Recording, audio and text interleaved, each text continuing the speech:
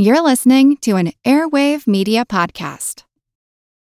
This episode is brought to you by Shopify. Forget the frustration of picking commerce platforms when you switch your business to Shopify, the global commerce platform that supercharges your selling wherever you sell. With Shopify, you'll harness the same intuitive features, trusted apps, and powerful analytics used by the world's leading brands. Sign up today for your $1 per month trial period at shopify.com/tech, all lowercase. That's shopify.com/tech. Another day is here, and you're ready for it. What to wear? Check. Breakfast, lunch, and dinner? Check. Planning for what's next and how to save for it? That's where Bank of America can help. For your financial to-dos, Bank of America has experts ready to help get you closer to your goals. Get started at one of our local financial centers or 24/7 in our mobile banking app. Find a location near you at bankofamerica.com/talktous. What would you like the power to do? Mobile banking requires downloading the app and is only available for select devices. Message and data rates may apply. Bank of America N.A., member FDIC.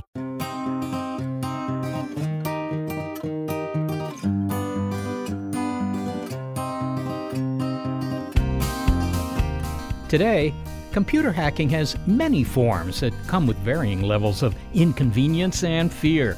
From cracking computer passwords, stealing social security numbers, holding data for ransom, or infiltrating the power grid. Hackers, who we believe now were Russian hackers, took down the power for 250,000 Ukrainians in 3 regions of the country. And not only that, but their attacks are evolving.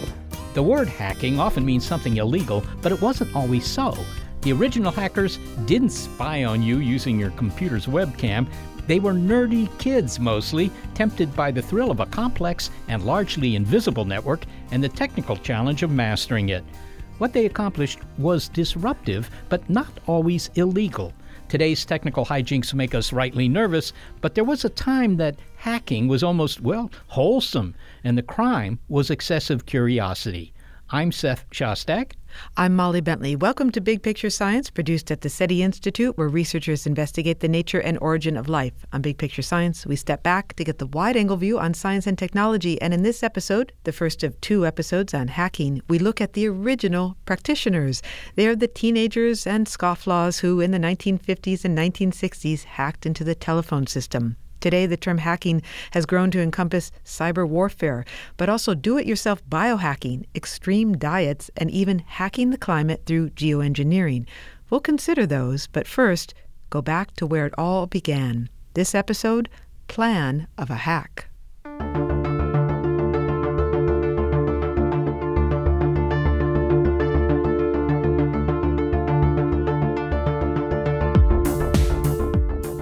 Once upon a time, before the internet, there was already another communications network that spun its own web around the globe.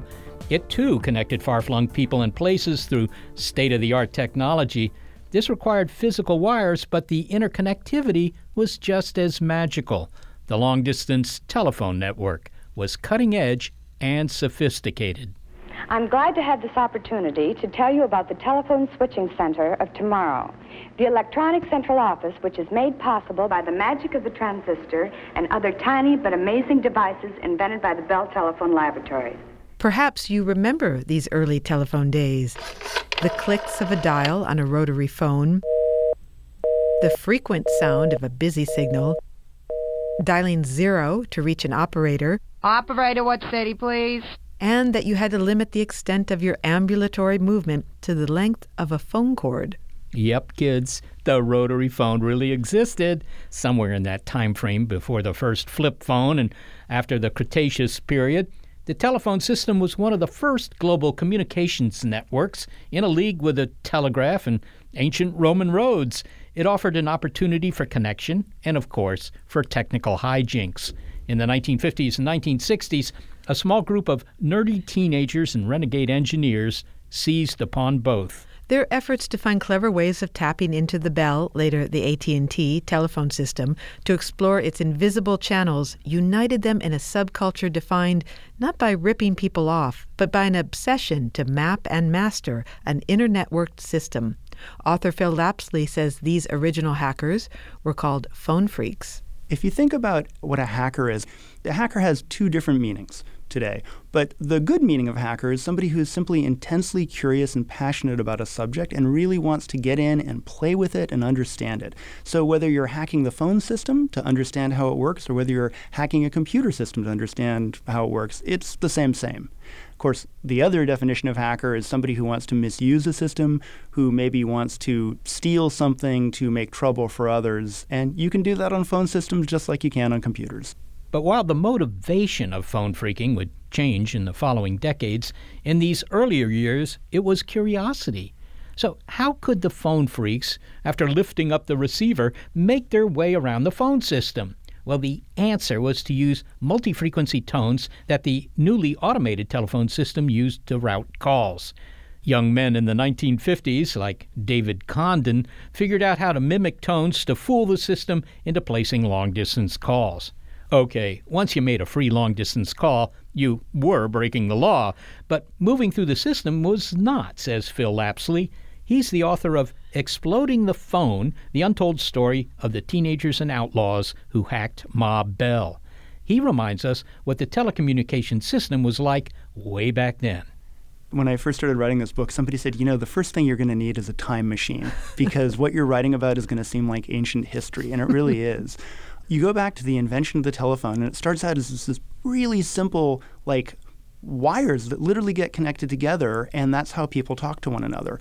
And the whole system over the course of 100 years slowly becomes mechanized. And so you move from a world where operators are plugging jacks into big switchboards like you see in the movies from the 1930s and 40s and 50s to a world where slowly the system is being automated, where you have these fantastically complex electromechanical machines for connecting wires together, right, and for allowing you to make your call.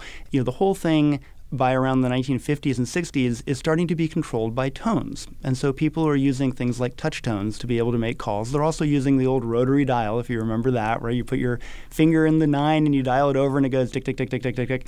And, what you might not know is every one of those pulses is actually causing a piece of electromechanical switching equipment to actually move someplace in the bowels of the telephone company.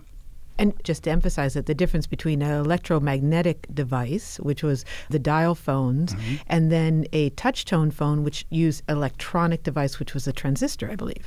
Yeah. So it's the difference. You can kind of think of it as like the difference between a digital clock and an old-school analog clock, right? In the analog clock, there's actually like gears and springs and ratchets and pawls that are like moving stuff, and you can watch the clock go tick, tick, tick. Whereas in the digital clock, it's silent.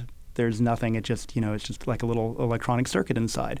And so the phone system made this transition from like the early 1900s when it was entirely manual. It was operators plugging wires into plugs, to a kind of mechanical system where there were actual machines with moving parts that would connect wires from point A to point B, to kind of a electronic thing where you're starting to get now into the 1980s where things are being transmitted digitally and you don't really have so many moving parts.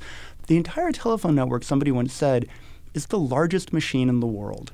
It is something that circles the entire planet, and it is made up of all of these ranges of technology, from electromechanical, things with moving parts, to high-tech digital, to people connecting things. And so it's this amazing sort of living organism of different parts. Okay, so the phone phreaks, did they get in on that moment where we went from dial phones to touch phones, or were they using dial phones? They were originally using dial phones. The first phone phreaks that I was able to trace down when I wrote Exploding the Phone, there's a guy in 1955, and he was really interesting. His name was David Condon, and he figured out, both kind of from his knowledge and his interest in the phone system, and also by like listening to how operators made long-distance calls back in 1955, he realized that they used this special tone, and the tone was not used to dial calls. Believe it or not, the tone was used to get the attention of another human being operator.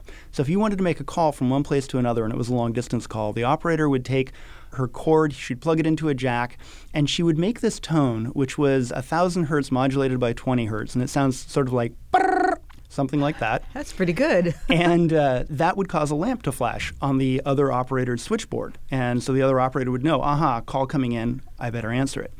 And David Condon in 1955 was walking through a Woolworths store when he heard a demonstration of something called a Davy Crockett cat and canary bird call whistle. And what this was a little plastic whistle, toy whistle. You blow into it, and it had a little spinny part which would kind of modulate the tone so you'd get that kind of quality to it. And he instantly knew what he could do with that whistle. And so he took it home. He proceeded to modify it in a bunch of different ways. He hooked it up to some equipment he had. He was a chemistry student, so he had access to a few pieces of equipment and modified it until it made this 1,000 hertz by 20 hertz tone.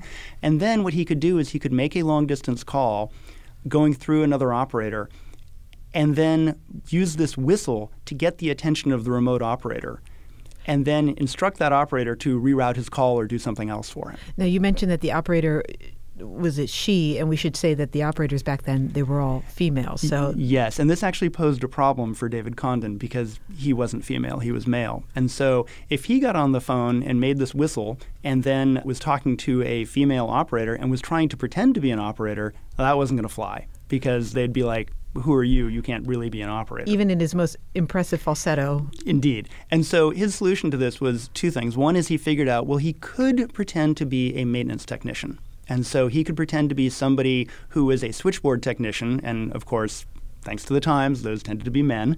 And so then he could get away with some of that. Or, as he put it, well, I would get a girlfriend and I would take her on a date to make free phone calls and have her impersonate being an operator. Was there ever a second date? Yeah, one wonders. But he said he had a great time doing that. I don't know if the girl had a great time doing it or not, but that was how he amused himself in the late 1950s. So what are the order of events? You pick up the phone, and for anyone who doesn't remember this, there would be a dial tone, right? Yes, there was. Okay, and then you'd call, or the operator would come on. But let's say the operator comes on, you call, you get the operator, and then he would say something and then blow his whistle? Or? Yeah, so in the case of David Condon, he would ask for a long-distance operator, which, again, you kind of have to get in the Wayback Machine back when there wasn't just a normal operator, but there was a long-distance operator who handled special long-distance calls. And he would then ask to make a phone call, and the operator would put him through, and there would probably be a couple of intermediate points. So if you wanted to call Chicago from, say, Nashville, Tennessee, you might have to go through a couple intermediate cities. Then once the call had been placed, he could then get on the line with his whistle, blow the whistle, and get the attention of one of the intermediate operators, and then have the intermediate operator route him to someplace else that he wanted to call. And so his goal, if he wanted to make a free or low-cost call, would be figure out the shortest call that I can make that involves at least one intermediate step so that I'm not getting billed very much, so it's a short call. And then as soon as I go through that intermediate step, use my whistle to get the attention of that intermediate operator, and then have my girlfriend pretend to be an operator to reroute the call someplace else. What was interesting about a lot of these guys that were doing this, in terms of what motivated them, the motivation was not to place free calls per se, because, as you write, they were students. A lot of them didn't have anyone to talk to. No, that's exactly right. And the motivation in almost all of these cases was a combination of curiosity and then the thrill of being able to get away with something, right? Someone once said, there is nothing sweeter than getting something for free, even if you don't need it, right? So in the case of the phone freaks, phone hackers that I talk about in the book, their motivation was they would come up with this idea, hey, based on everything I've seen, I bet if I do this thing, I can make a free phone call, I can route my call from here to there, I can do something that normally I wouldn't be able to do. And as one of the phone freaks I talked to said, once you have a hypothesis, once you have a theory about something, he said it's almost a sin not to test it. Right? You have to try it out. And so it becomes just the scratching of a curious itch. If I do this, will it work? And then once I've done it, what can I do with it? It seems like it's a particular kind of curiosity, though, wedded with an ability to visualize complex systems and abstract systems and make them concrete in their mind. Yeah, and I think that is one of the things when you look at like computer hackers today, people will often ask me, how does phone freaking relate to computer hacking today? And it's the same genetic material. It's the same kind of curiosity. As you said, it's the same ability to visualize a system, perhaps a system that thousands or tens of thousands of people have already visualized, but you have something in your brain that allows you to see a vulnerability or a flaw or a chink in an armor that nobody else did. And it's one of these things also that's funny because once you explain what the vulnerability was, oftentimes people are like, oh, well, that's so obvious. It's like, well, if it was so obvious, why did this one guy see it, but 10,000 other people didn't? Okay, so that was David's experience, but there were many other phone freaks, and it sounds as though they would hear about each other or they would just discover how to do this on their own. So it was being reinvented over and over. You have Jake Locke in your book, which is a pseudonym, which is interesting and mysterious on its own. Charlie Pine, Tony Locke, Paul Heckel, many others. Yeah, Ed Ross. Ed Ross. And were they learning from each other, or were they all figuring this out on their own, and were they figuring it out the same methods, through the same routes? Yeah, this is a great question, and this was actually one of, talking about scratching a curious itch. One of the motivations I had when I wrote the book was to try and understand, well, who came up with these ideas, and where did they get the ideas, and was there a common place, or did everybody just figure this stuff out on their own, or what? So what I found was a really interesting thing. There were definitely some groups of people. There were multiple independent groups, and this is through kind of the late 50s, early 60s, going up into the 1970s. There were a bunch of people who independently discovered these things on their own. Some of them discovered them by doing things like reading telephone company journals. The AT&T and Bell Laboratories used to publish a thing called the Bell Systems Technical Journal, which came out every month, and it was a lovely and super geeky and technical report on what the phone company has been doing in the last month. And some people would read that, and if they had that particular kind of brain that we talked about before, they would be able to see the vulnerability in what was being described. Other people would tend to connect with one another. So the kind of a thing where, you end up talking to somebody and it turns out, oh, that's interesting. You seem to be interested in telephones too. And you start to have a conversation, and pretty soon, oh, you figured out these 3 things to do with the phone, and I figured out these 2, so maybe we should put our heads together and we'll share those 5, and maybe we'll come up with the 6th or 7th or something like that. But it's a hobby for people. And so it becomes this sort of strange clandestine hobby with this loosely connected network of people. So you've got, the San Francisco Bay Area phone freaks, and some of them know the phone freaks at Cambridge who are at MIT, and some of them know some of the Harvard kids, and they're connected in turn to some guys in Tennessee. So it was really interesting because it was sort of this, it's, as one person said, it's an illegal hobby, right? You're doing this thing that it could potentially get you in trouble with at least the telephone company and law enforcement. Although not all of it was illegal. Not all of it was, yes. Like, you could get in there and you could make these calls, but once you avoided paying for the calls, that's where it became illegal? That's right, yeah. So exactly, it was as soon as you got to the point where you were actually placing a call that you should have paid for, that was when, as far as the phone company was concerned, you were stealing from them. We'll hear more from Phil Lapsley in a moment. Molly, he said the use of girlfriends, or at least dates, to imitate the operators, because the operators were all female. But that wasn't the way it began, actually. In the 19th century, when they first needed operators, they used young guys. They were men. But those guys didn't work out. They began to fight with the customers and fight with one another. And they brought in women, and the women did a great job. So, that was one of the first opportunities for women to get jobs, I suppose. So to be clear how these operators were being used and how the phone freaks were able to work the system while operators were unwittingly helping them. In the 1950s, to make a long-distance call, you would call up and you'd ask for an operator first, right? Yeah, yes, absolutely. I mean, I remember that. You would dial 0, you hear operator, and then you say, I'd like to make a long-distance phone call, please. And she would click, click, click, click, and you would hear long distance, and then you said, okay, I'd like to call New York City, here's the number, whatever it is. So you ask for an operator, and that's when David Condon got in there with his Davy Crockett whistle? Yeah, right. He first asked for that long-distance operator who puts you in touch with the next long-distance operator. And at that point, he's able to get to the one after that, the operator after that, by using this whistle that was tuned, this Davy Crockett whistle that was reconfigured to produce 1,000 hertz tone with this 20 hertz modulation. So it's like, that kind of tone. And after that, he could go anywhere he want, because he would just essentially light up the board at the next switchboard and tell that operator, hey, she sees this is going to be long distance, and she would take you to the next level as long as she heard a believable voice at the front end.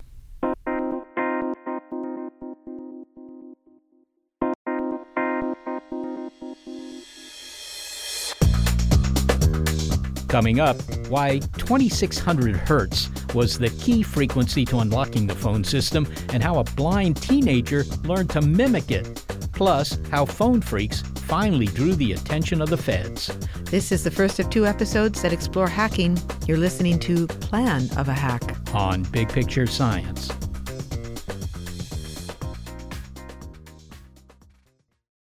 When you need mealtime inspiration, it's worth shopping Kroger, where you'll find over 30,000 mouth-watering choices that excite your inner foodie. And no matter what tasty choice you make, you'll enjoy our everyday low prices, plus extra ways to save, like digital coupons worth over $600 each week. You can also save up to $1 off per gallon at the pump with fuel points. More savings and more inspiring flavors make shopping Kroger worth it every time. Kroger, fresh for everyone. Fuel restrictions apply.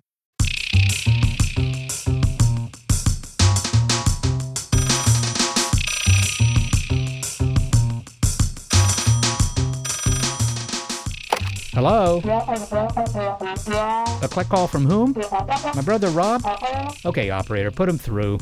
Hello, is that you, Seth? Yeah, hey Rob, I can't talk right now, I'm doing a radio show. Hey, what are you doing calling me collect anyway? Well, I'm over at Barbara's place, and I don't want to run up her phone bill. Oh, well, what do you need? Well, can you give me David's number?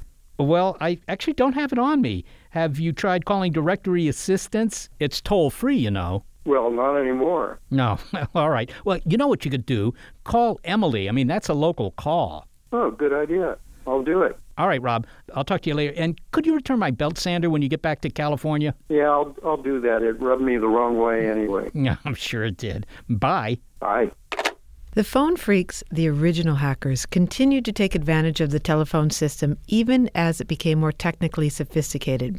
As we heard, the first years of the network relied on operators who would patch through your call on big switchboards, but eventually the system became more and more automated. Replacing the human-operated switching system required a language, a series of signals that machines could understand, high-pitched tones that opened up lines or routed calls.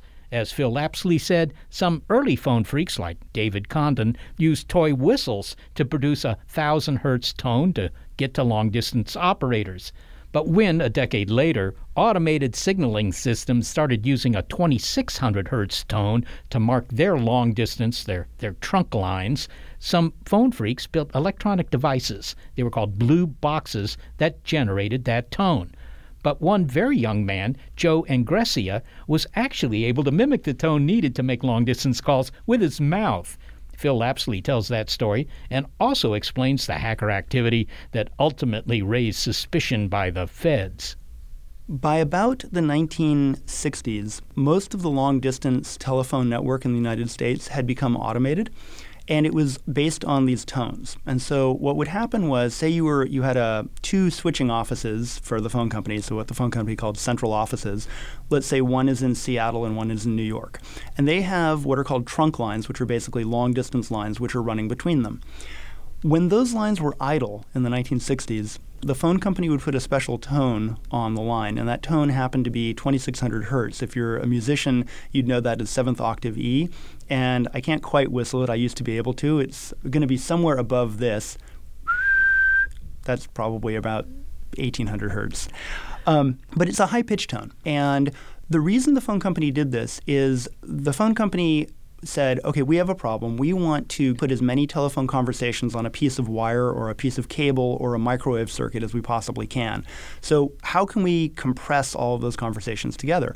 And they said, okay, we know that the human voice, is somewhere between 300 hertz and 3,000 hertz. Now, if you're a musical aficionado, you'll be shocked by that because you'll say, 3,000 hertz, that's so low frequency. I mean, I can hear up to 18,000 hertz. It's true, you can. But the phone company is not trying to deliver a high-fidelity audio experience. They're just trying to get as many voices as they can onto a piece of wire. So they figured out 300 to 3,000 hertz is about right. And so they chose this idle line marker as kind of up at the high end of that range, and it ended up being 2,600 hertz. And we should be clear what you mean by an idle line marker. So when the line was not being used, you heard this tone. No, and when I say you, or when you say you, the thing that is hearing that tone is mostly the telephone company's switching machinery. So normally, under normal circumstances, a human doesn't really ever hear this 2,600 hertz tone, except very, very faintly in the background.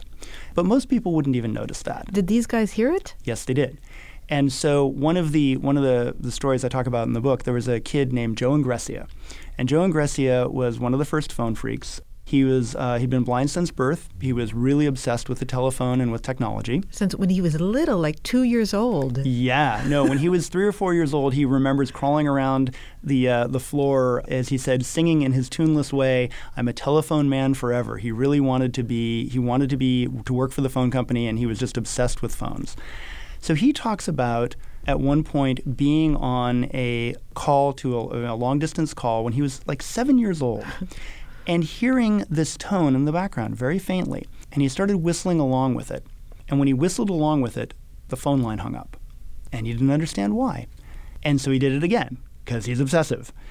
And every time he would whistle that tone, the phone line would hang up. So the phone hanging up is different from the phone line being idle. Well, they're related. So let me explain what's going on here. So if you have, like we were saying, between Seattle and New York, you've got these switching machines in Seattle and New York, and they've got a trunk line, long-distance line between them.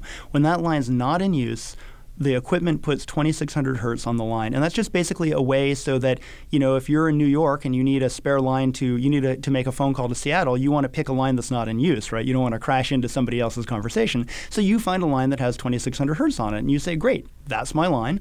So now New York, the New York switching equipment, is going to turn off 2600 hertz. Seattle is going to hear, oh, New York just shut off 2600 hertz on that end. It probably wants to make a call to me. So I'm going to briefly turn off 2600 hertz just for like a quarter of a second, and that's called a wink. You can think of it as a handshake. That's how Seattle tells New York, okay, I see you want to make a call in New York. Go ahead and send me the number you want to call. Now, the way New York did this in the 1960s was by sending what are called multi-frequency or MF digits. These are a lot like touch tones, but they're different tones. So they sound, and they're pretty fast-paced, and they sound something like this. And there's a first digit, which is something called key pulse, and then there's the 7 or 10 digits of the phone number you're dialing, and then there's a final digit called start. So New York would send that to Seattle, and Seattle would say, oh, great, okay, great, I've got a phone number, now I can actually place the call. Presumably, if you're in New York calling Seattle, probably the call is to someplace up in the Washington area, right? So the Seattle switching equipment would make that local call, and now the customer can talk to somebody in Seattle. Here's the thing. If a guy in New York happens to whistle 2600 hertz into the phone, that 2600 hertz goes into his phone, down that long distance line, and Seattle suddenly hears 2600 hertz. When the Seattle switching equipment hears 2600 hertz, it thinks, oh, New York must have put 2600 hertz on the phone line, probably because the guy in New York hung up. I guess I'll hang up the call too. So we're going to terminate the call. But if the person in New York just whistled 2600 hertz very briefly, just like, then what happens is the call gets reset, the call gets hung up, but now the 2600 hertz has gone away. So now Seattle is saying, oh, New York took 2600 hertz away. It must want to make another phone call. So this explains why when Joe Ingressia whistled his 2600 hertz on a long-distance call, it would hang up the call. But that was only half the battle. It then turned out if you could either make those MF digits that we talked about, if you could generate those on your own using a device kind of like a touch-tone phone, or if you could just whistle pulses of 2600 hertz, you could tell the Seattle central office, dial me a call. So that would allow you to basically reroute a call that you made. So you've gotten the attention of Seattle through your whistling, and now how do you get it to call? Yeah, what happens next? What happens next? So now what you would do is one of two things. Either you're going to make if you can mimic these same tones that New York would have sent, but for some different phone number. So if you can send the tones for key pulse and then a 7 or 10 digit phone number that you want, and then start, Seattle will then dial that call for you, even if it's not in the Seattle area. So you could have it dial overseas, you could have it dial to Alaska, you could have it dial anywhere, and Seattle would gladly do that for you. If you didn't have the ability to make these multi-frequency tones that we talked about, it turns out on some circuits, you could actually just whistle little blips of 2600 hertz because that's how older switching equipment worked. So as an example, if you wanted to dial a call in New York, which let's say starts with area code 212, you would send pulses of 2600 hertz that would sound something like this. So that was 2 pulses followed by 1, followed by 2. Again, my 2600 hertz rendition leaves something to be desired. But you could dial an entire phone number that way. And in fact, this Joe Ingressia kid got to the point where he could whistle dial calls like that anywhere he wanted, pretty much on command. And by the time he got to college, he was charging people $1 to call anywhere in the U.S.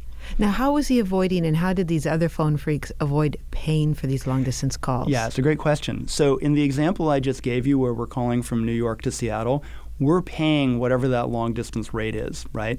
Back in the day, though, there were 2 telephone number types that didn't cost anything. One of them was directory assistance. I don't know if you remember, you used to be able to dial area code 555-1212. This predates Google. And you could talk to an information operator and get somebody's phone number. That call was a long-distance call, but it cost 0 cents per minute. It was free. Or you could call an 800 number, which was also a long-distance call, but was free. So now imagine the following. I'm in New York. I call, let's say we'll call Portland long-distance, 503-555-1212. I'm about to talk to a long-distance operator in Portland. I'm being billed 0 cents per minute for that call. Right before the operator answers, I send 2600 hertz down the line. Portland has now said, oh, I guess he hung up. Oh, wait, no, he wants to make another call. Where should you call? I send whatever phone number I want. I call, California, any place, which would normally cost me money. Portland will reroute the call to there. But New York is the one who's responsible for billing me, because New York's where I live. And New York already knows, oh, no, I have it written down right here. He's talking via a directory assistance call. Directory assistance is free. So therefore, this whole call is free. Now, wouldn't the operator, though, in directory assistance hear you whistle into the phone? She would probably not so much hear the whistle. What she would probably hear would be something like a call came in on her position, and she started to answer it, and then it just hung up. So she wouldn't actually really see that. But then isn't she aware that you are talking to someone still, that the phone call still went through? The interesting thing is, because the system had become sufficiently automated at that point, she would never even really see that, right? It would be sort of like the equivalent of you were at your home. Think of yourself as a directory assistance operator. You were at your home. Your phone rang, you picked it up to be of some use to somebody, like what number do you need, and all of a sudden the line was dead. That was all that the operator would see, because the switching equipment had already rerouted the call by that time. If you couldn't whistle, if you weren't born with that skill, like Joe Ingressia was, you could use a device, and that's where the blue box comes in. And in fact, there were black boxes too, right? There were, yes. Very quickly, what was the difference? There were all sorts of colored boxes that the phone freaks invented. A blue box was a device that, exactly as you said, allowed you to mimic these tones that were called multi-frequency tones. And the name came from the fact that the very first one the phone company ever managed to get its hands on after they busted a kid who had built one happened to be in a blue metal enclosure. So henceforth it was known as a blue box. A black box, in contrast, was a very simple device. It was just a few dollars worth of components. It was like a resistor, a capacitor, a few other items, very simple stuff. And what it allowed you to do was receive phone calls at no cost to the person calling you. And the way it worked was basically you would attach this to your phone line. So if you were calling me, if I have a black box on my phone line and you're calling me long distance, when you would call me, I would throw a switch on the black box, and what it makes it look like is if I have never answered the phone. So as far as the phone company is concerned, this was a call that just rang and rang and rang, and oh my goodness, she was persistent. She let this phone ring for an hour and a half, when in reality we actually had connected and we were talking, but the phone company billing equipment did not know that. Okay, so how does the phone company cotton on to what's happening along with the feds? They begin noticing unusual patterns of activity, and even back in the 50s and the early 60s. And what were those patterns? Yeah, so a few things started to happen. One is the phone company simply started to get wind of things. They would find out that, they talked to somebody and, oh, did you hear that we found this equipment? Well, what is this equipment? I don't know what it does. Let's look at it. So Bell Laboratories had an active program to kind of investigate what are these things we're seeing. then there were also strange patterns that you would see in the telephone network. Like a lot of directory assistance calls. For example. So look at that. You know, all these calls are being made to directory assistance numbers when normally, you know, we get 35 calls a day and now we're getting 350 calls a day. That's pretty weird. And, you know, if you're the phone company, you start to investigate that, not necessarily because you suspect fraud, but just because, well, maybe something's messed up with our network, right? We got to kind of stay on top of it. Another thing that they saw was when you would make a call to a directory assistance number, there was something that was called answering supervision. And this was basically an indication that the remote party had answered and that you could start billing for the call. Now, normally when you call a directory assistance number, the answering supervision is not returned, meaning those are not billable calls, so there should never be a signal sent back saying, yep, directory assistance answered, you can start billing, because we don't bill for directory assistance. The problem being, if you use a blue box, for example, to reroute that call from a directory assistance number to, you know, your Aunt Ethel that you want to talk to on the phone, when Aunt Ethel picks up the phone, the system automatically sends this supervisory signal back saying you can start billing. Now the phone company is looking at this weird thing when they're looking at their data at the end of the month because, wow, there were all these calls made to directory assistance numbers, but they all marked as answered. But we know that directory assistance calls shouldn't ever really be marked as answered because we don't bill for them. So again, probably this is just indicative of some sort of problem we have in our switching equipment. But then when they start to look into it, they find out, well, maybe it's not a problem with the switching equipment. Maybe it's a problem with this subscriber who's doing something. We'll hear more from Phil Lapsley in a moment. Earlier in the show, we heard how whistles at 1,000 hertz allowed phone freaks to make their way through the system, and now we hear the 2,600 hertz was the key frequency. What does that say about the bandwidth of the phone system back then? Well, the bandwidth of the phone system was decided on the basis of, you know, what's the minimum bandwidth you need to understand the person at the other end, you know, the human voice. And the human voice has a very wide range. You can ask Pavarotti about that. But all you need for a phone conversation is, as he said, 300 to 3,000 hertz. That's not very much. So all the signaling that they were doing to direct your call had to be tones within that range. So 1,000 hertz is within that range, 2,600 hertz is in that range. But of course, you can hear that with your ears. So the point is you wouldn't have anything that's lower or much higher than that because it wouldn't be audible. Well, it wouldn't make it through the phone system. It'd get lost. The phone system's designed, not to give you hi-fi, just to give you understandable speech. Now, the deal about the 2,600 hertz was that was used to mark the trunk lines, the long-distance phone lines, as, you know, either being in use or not being in use, as he mentioned. And by manipulating that, by sort of artificially opening up a line legitimately, making a legitimate phone call, long-distance phone call, but then sending 2,600 hertz down it, you could turn off the phone call you were paying for, then immediately start making other phone calls because the line could be tricked into thinking it was still open. Look, the way I look at it is, the idea that the 2,600 hertz was sort of like a pass key into a boutique hotel, normally locked at night, but you got this 2,600 hertz pass key, so you can get into the lobby, and then you would use, other devices to make the other tones that would get you into a specific room, which is to say the person you're trying to call.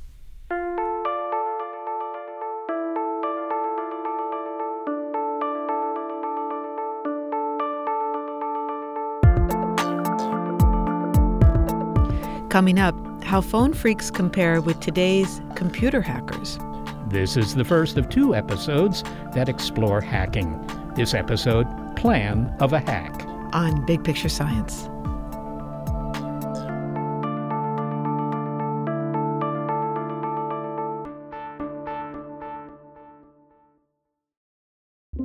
With Wired Science, you can geek out all you want. It's a podcast for anyone obsessed with math, science, space, biology, or technology. And it provides in-depth coverage on current news and discoveries. From strange diseases that turn your tongue fuzzy to tech that'll help crops grow from space.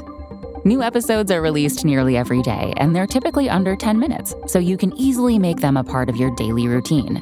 Listen in the morning while you're getting ready or during lunch while you check NASA's astronomy picture of the day. Check out Wired Science now, wherever you get your podcasts. That's Wired Science, wherever you get your podcasts.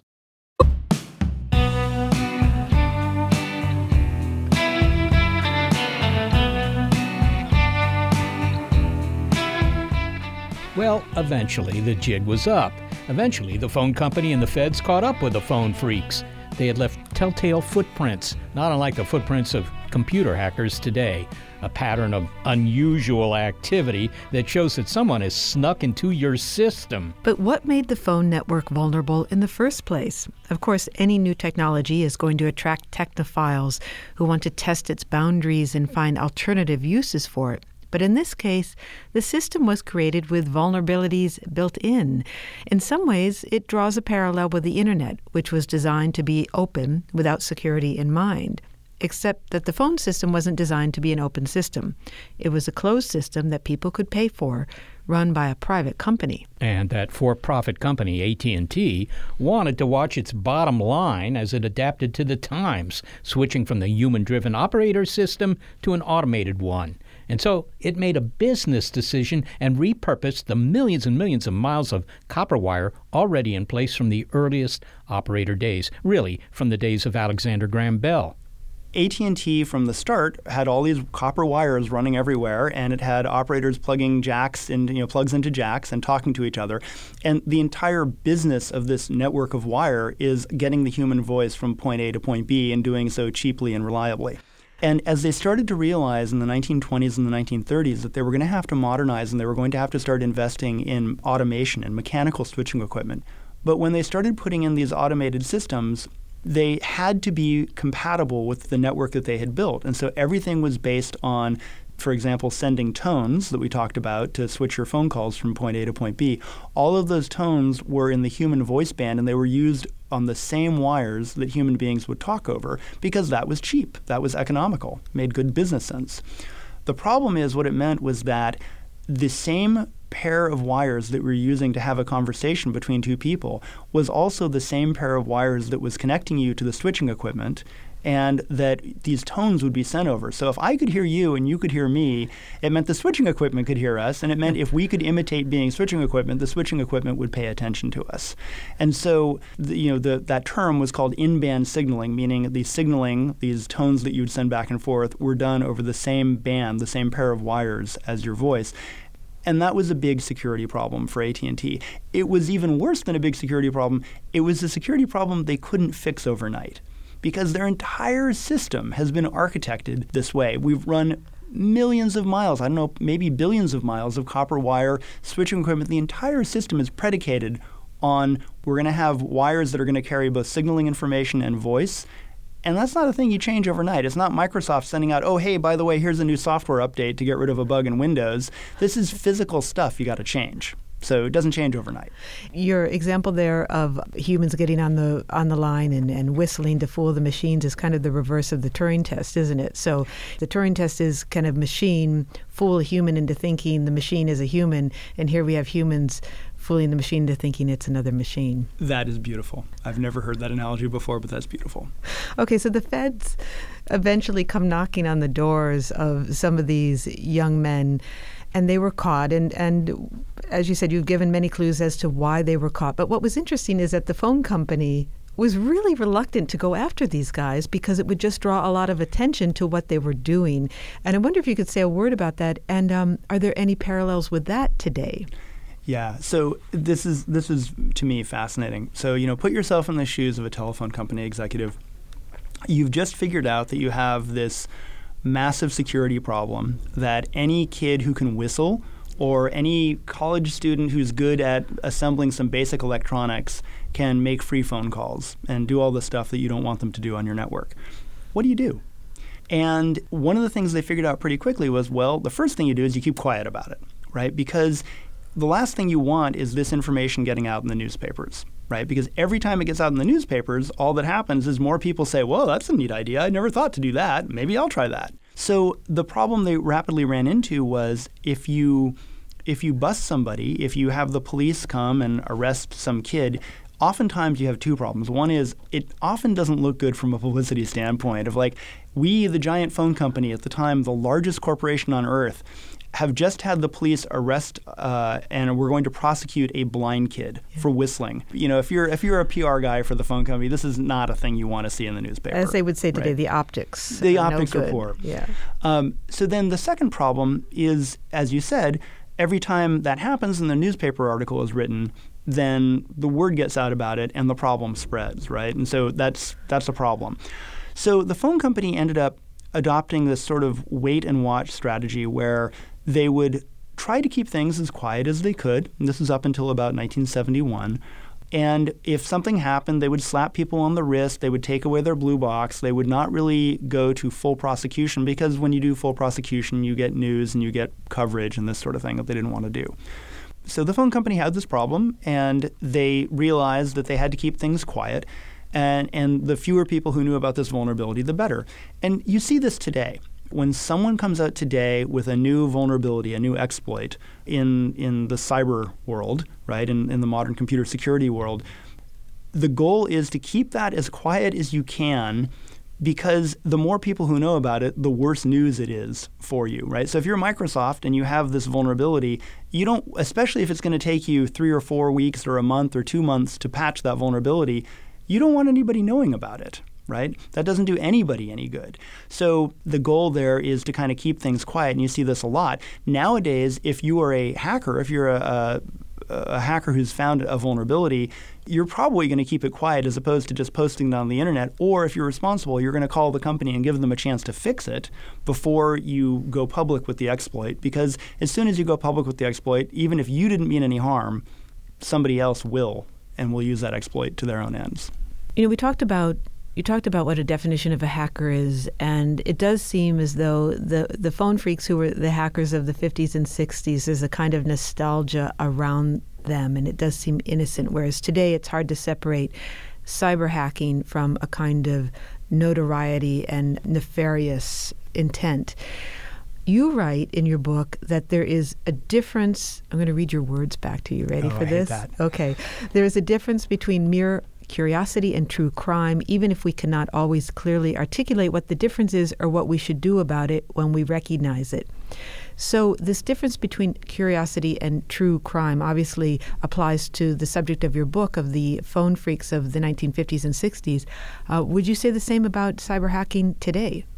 Yeah, I would. And I think really in some way that question goes to intent. In either case, whether it's phone freaking or cyber hacking, was the intent to do harm, or was the intent simply to try to do something that has never been done before, to try to explore something to, as I mentioned before, I had a theory and I wonder if that would work. So if somebody breaks into a computer but causes no harm, and they are doing it simply to understand whether this security vulnerability is possible, if this truly is a vulnerability or not, that to me is the sort of thing that does not really rise to the level of being a crime. Conversely, if somebody, and maybe a great example, a great physical example, is lock picking. If I want to pick locks because I'm fascinated by the challenge of picking locks, right? I have a lock and I have some lock picks and I'm going to learn how to pick locks. That does not seem like a crime to me. That seems like a perfectly reasonable hobby. If, on the other hand, I use my lockpicks to break into Molly's house and steal her stuff, well, now that's the crime of breaking and entering and burglary, right? But it isn't that the question there, the difference there is one of intent. And I think it's the same thing around computers. I think human beings have had millions of years of evolution. We're very good at reasoning about physical things that are made of atoms, right? We do pretty well with that. Okay, I get it. Lockpicking, that's curiosity. Breaking into Molly's house, that's a crime. When things become cyber stuff, when things are networks, when they're invisible, our intuition, our millions of years of evolution deserts us. And it becomes very easy to overreact and to be like, well, anything that somebody's doing which isn't exactly 100% up and up, that must be a crime, and that should be a federal crime, and you should go to jail forever with that. And I think that is, it seems so quaint in looking at the phone freaks, but I assure you that the people in the phone company and the people in the government back in the 1960s, it didn't seem quaint to them then. It seemed really scary. It seemed like 14-year-old kids can get into our system and do stuff.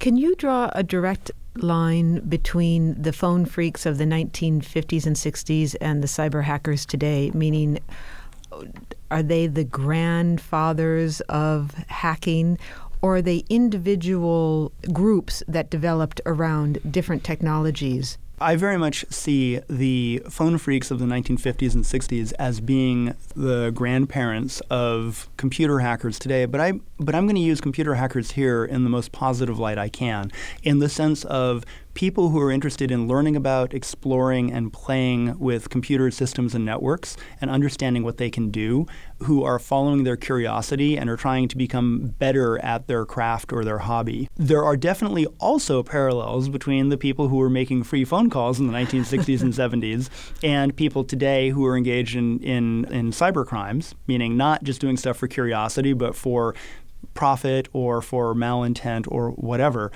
I think today the things that people are doing with things like ransomware are much more severe than making free phone calls. But I think you can also draw that historical parallel as well. Phil Lapsley is the author of Exploding the Phone, The Untold Story, now told, that's not part of the subtitle, The Untold Story of the Teenagers and Outlaws Who Hacked Ma Bell. Phil, thank you so much for being with us today. Thank you, Molly. It's been a pleasure. Well, it's interesting to hear this history, now more than a half century old, about how the phone company, this massive organization with all this technology and its own R&D department, was still vulnerable to, if you will, Yankee ingenuity. Today we have similarly complex systems, and we have just as much ingenuity, I think.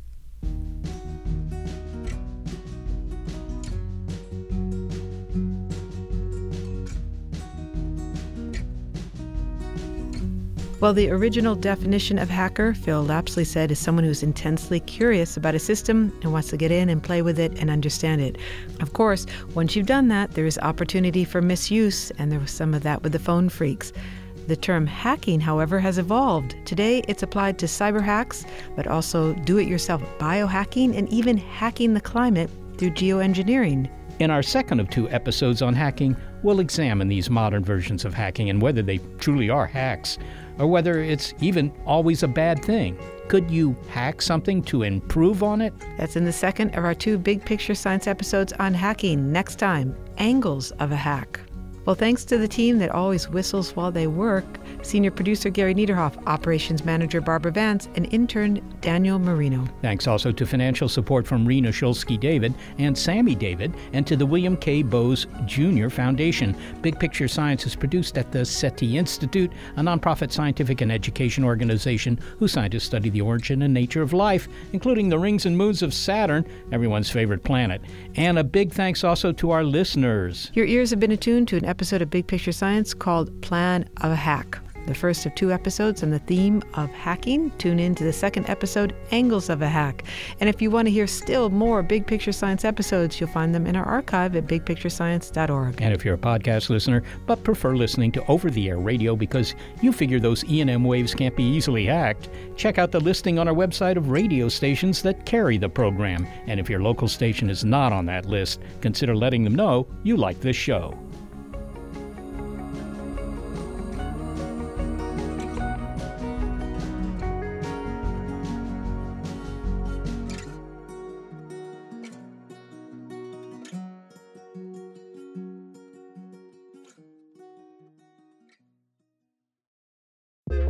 The world is constantly changing and transforming. Cut through some of the noise with What's New with Wired, a podcast that goes in depth on the latest news and technology and culture. Their award-winning journalism will help you make sense of what's happening in the world. Listen to What's New with Wired wherever you get your podcasts. That's What's New with Wired wherever you get your podcasts.